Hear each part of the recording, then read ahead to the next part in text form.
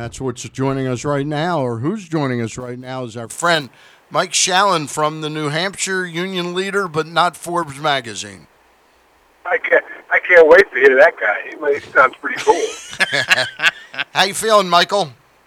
I'm feeling okay for an old man. I'm actually on my way to lovely downtown Springfield, Mass, to do a little appearance at a public library. I spend more time in libraries now than I ever did as a kid, and if I would have spent more time doing it as a kid, I wouldn't be talking to you right now. Funny how that works when we were growing up and in school, and they told you got to go to the library, and you told people you were out of your mind. And now here you are in your... And spending a lot of time in libraries. Right. All right. And I've been amazed at how beautiful they actually are. Yes, they have a lot of books. Yeah. And those books have big words along with the pictures. Big words for my big brain.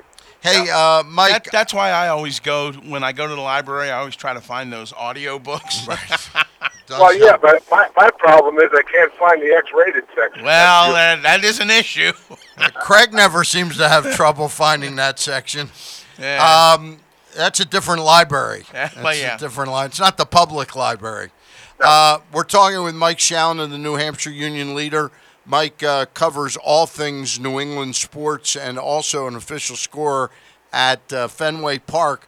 Before we talk about Dave Dombrowski, we're about 2 weeks out before this season's over. I know you're pretty good friends with Don Mattingly, who's the manager of the Miami Marlins. Do you think he survives? I have a bad feeling about it. Yeah, I do too. We know how hard it is to gauge the success or failure of a manager who doesn't have a team. Right. And I wonder about the egos of Jeter and Mattingly together. I don't know. I mean, it seems to me that unlike some other tanking teams, they give you a competitive run every time you play them. And I don't know what more you could possibly ask for unless they've got a true developmental guy that they want to give the job to. But I don't have a great feeling about it. Yeah, and I'm also assuming that Jeff Luria probably agreed to pay Mattingly a nice chunk of money when he brought him in, and I have a feeling Derek Jeter will think, you know what, we can lose 110, 115 games with a $600,000 a year guy rather than $3 million. So, especially when you realize that Alex Cora was paid $800,000 to win the World Series last year. Right. So, getting back to Boston, all things Boston, I'm getting a sense that the media in Boston is not shocked at all that Dave Dombrowski was let go. Would I be right in saying that? Absolutely. I mean, I wrote it, a couple of days, the day before he got fired, that his future was one of the seven or eight things they had to deal with. This offseason, Dan Shaughnessy wrote 2 weeks ago that he's not coming back. And then Dave said, well, that's the one good thing about me is that I don't read a lot of newspaper columns that don't have a lot in it. So he took a little shot at Dan. Right. And then Dan tweeted, perhaps Dave should have read my column. There's an old Baltimore guy for you, but no, I'm not shocked. There's you look at this thing and you say, "Here's your hat. Don't let the door hit you on the way out." Oh, by the way, thanks for the championship. I don't know how to read it exactly. Apparently, he had rubbed people in the organization the wrong way, and obviously, when Dave sat down to meet with ownership, they knew who he was. Yep. They knew what his MO was, that he doesn't believe in the future. He believes in winning now. He went out and he won now. And two of the guys that he brought in late were Evaldi and Pierce. One was the MVP of the World Series, and the other pitched one of the gutsiest relief outings ever in World Series history. And they won 119 games and won it all. But, whoever takes the job now, and Mike Hazen is now out of the picture from Arizona, because he got a contract extension last night. Right. But whoever gets the job now, the immediate task may be trading Mookie Betts, and I don't know if I'd want to step into that job. Right. Yeah. Mike, what's the balance between, and we were talking about the Marlins with Mattingly and Jeter, but if you go back several years, a little bit more than 20 years, they win the World Series in '97, and then before you know it, a lot of those players leave, and for various reasons, they tear it down, they build it back up, they win again in '03, and yet here Dave is losing his job, and here's a guy that's notoriously known for trading draft picks to, as Stan says, win now. What's the balance that you have to draw between those two philosophies? Well, you have to win, and regardless of who takes over here, this is going to be a pretty good base. So it's not, when people talk about not having a farm system, they also need to talk about all the young talent that they have on the Major League team. Right. Now, while that may have been Ben Cherington and his people doing that, there's a very fine line. But also you have to remember that John Henry is from the George Steinbrenner tree and was, in fact, a minority owner of the Yankees before he was gifted that Florida franchise by Bud Selig. In something that still needs to be investigated, in my opinion. But anyway, he is part of the Steinbrenner tree, and I think that there are signs, and one of the signs to me is irrelevance. And this has become such a Patriots town now for good reason. I mean, the Patriots, you can say it begrudgingly, you can say it any way you want, but they are the greatest sports franchise of all time. I think the most successful sports franchise. You can talk about the Yankees, and you can talk about the Montreal Canadiens and the Green Bay Packers, but nobody's had to do it the way Belichick has had to do it in this salary cap free agent era. And so the Pats are huge here. The Red Sox played 4 games against the Yankees last weekend, only sold out 1 game. Now that's it's minor, and it's only 1,000 short. Right. But there's a message there, and we don't know what went on in the inside. I firmly believe something happened specifically to make the firing happen last Sunday, especially since they could have waited a day and gotten the manager and the players out of town and away from the TV cameras. But something happened. Something happened off the field. Well, obviously off the field, but behind the scenes that made this happen so quickly. Well, and I'm not saying that there wasn't an actual one incident that caused this to happen, but when you look at the Red Sox, I'm not saying that Dombrowski is not a good baseball guy, but I look at the condition he left the Tigers in, and I see a little bit of that creeping in to Boston. I don't see that he's spent a lot of time worrying about what the future is going to be there, And the powers that be, as a result, kind of determine before this gets to that point, we better do something about it. Well, here's the thing. If they decide to keep Mookie Betts, you still have a young nucleus of Mookie, Bogarts, Devers, Chavis. The big mistake that to me that Dombrowski made, and I think this was ownership, and you can't fire the owner, as they say, was signing Chris Sale when they didn't have to sign Chris Sale. I agree. The guy had a checkered bet, and he to give him $145 million because the owner was afraid of a repeat of what happened with John Lester. Well, that's not Dombrowski's fault necessarily. Now you look at what happened this season. And you go into the season with six potential starters, counting Stephen Wright, and only one of them has a good year. No, that's not Dombrowski's fault either. Right. And Porcello tends to have a good year in even-numbered years and bad years in odd-numbered years. He's had a terrible year. Price has won 7 games. Sale is 5-11. Wright gets himself suspended. Yeah. Eduardo Rodriguez is the only pitcher who's come through for him. Now, he also made a mistake of vast misjudgment of the relief pitcher thing. Yeah. I wouldn't have given Craig Kimbrell the money, but there had to be somebody else that you could bring in here and say, that's my closer. And they didn't do that. Let me ask you one scenario that I've tossed around in my head, and it may be so far-fetched, and I think you're close enough that you'll tell me, Stan, you don't know what you're talking about. Well, he does that anyway. Theo, we know that. Theo Epstein's... You just set me up for a layup. Yeah, I really did. Theo Epstein's problems in Boston were really Larry Lucchino, correct? Or did he have a problem with Henry and Werner, too? With Lucchino, I'm sorry. No, the question is about Theo Epstein. His problem in Boston was Lucchino was in between him and the owner. The scenario I'm painting, do you see any way that he is now persona non grata in Chicago, that somehow Theo could return to Boston with no Lucchino factor involved whatsoever? I could see it.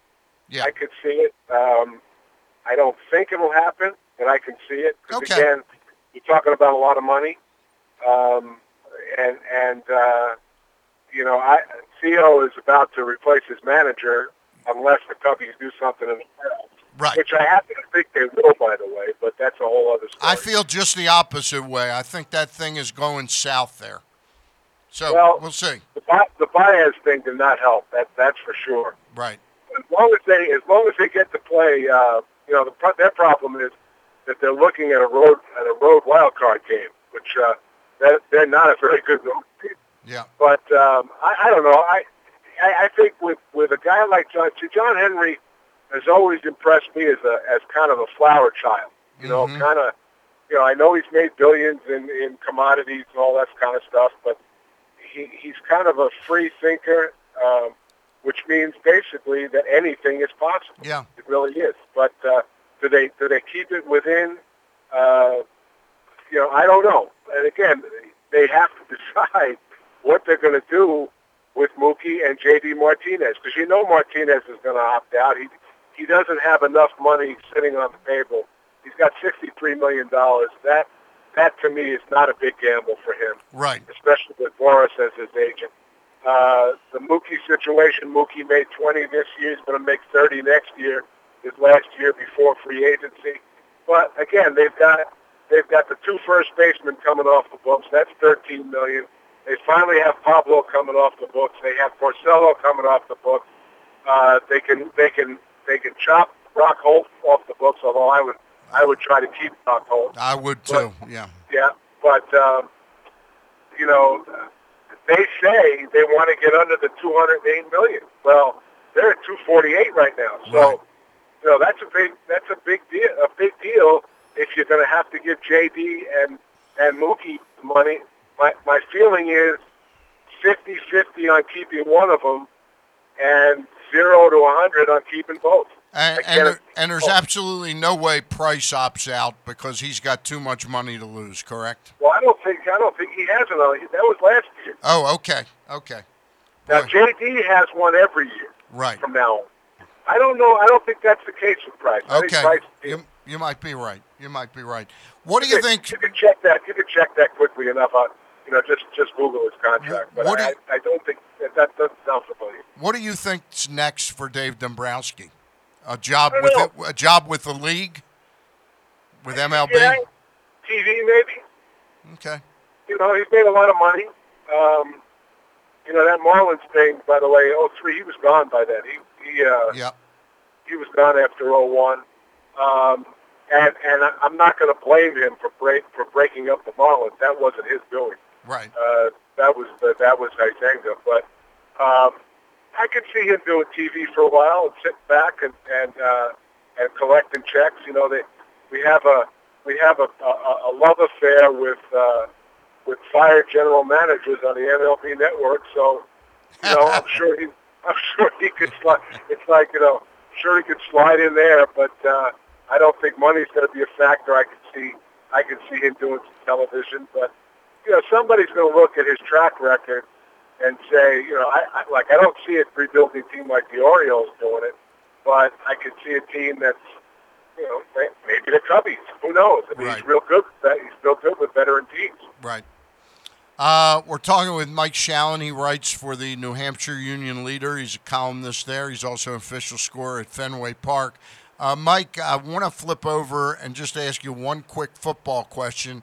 I don't know how closely you follow point spreads, but this is the largest road home point spread, 18.5, 19, New England over the Dolphins.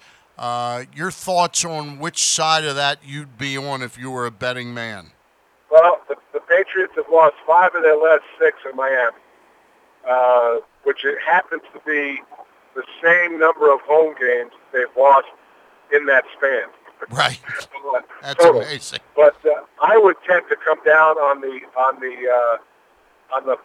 positive side for New England. But anybody who saw the final play of that game last year and watched Rob Gronkowski not being able to make a tackle on a kickoff, it's got to be a little bit worried, a little bit leery of it. But I think Bill wants to teach. He's got one of the members of his tree now coaching Miami. And so you wanted to be a head coach, Brian? Yeah, this is what it's about. Yep. But, I just think I think the one factor that people aren't talking about is Miami may be already sort of in full mutiny mode. Not as much against Flores, but maybe against the owner.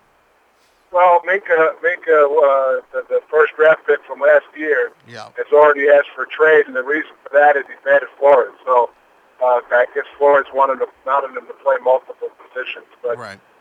When you've got talk like that, and you give up 684 yards or whatever against Baltimore, and nobody's ever going to confuse Baltimore with being a powerhouse on offense. That's rough, but again, it's going to be hot, and now you got to factor in the Antonio Brown factor, which, from all indications, it looks like he's going to play.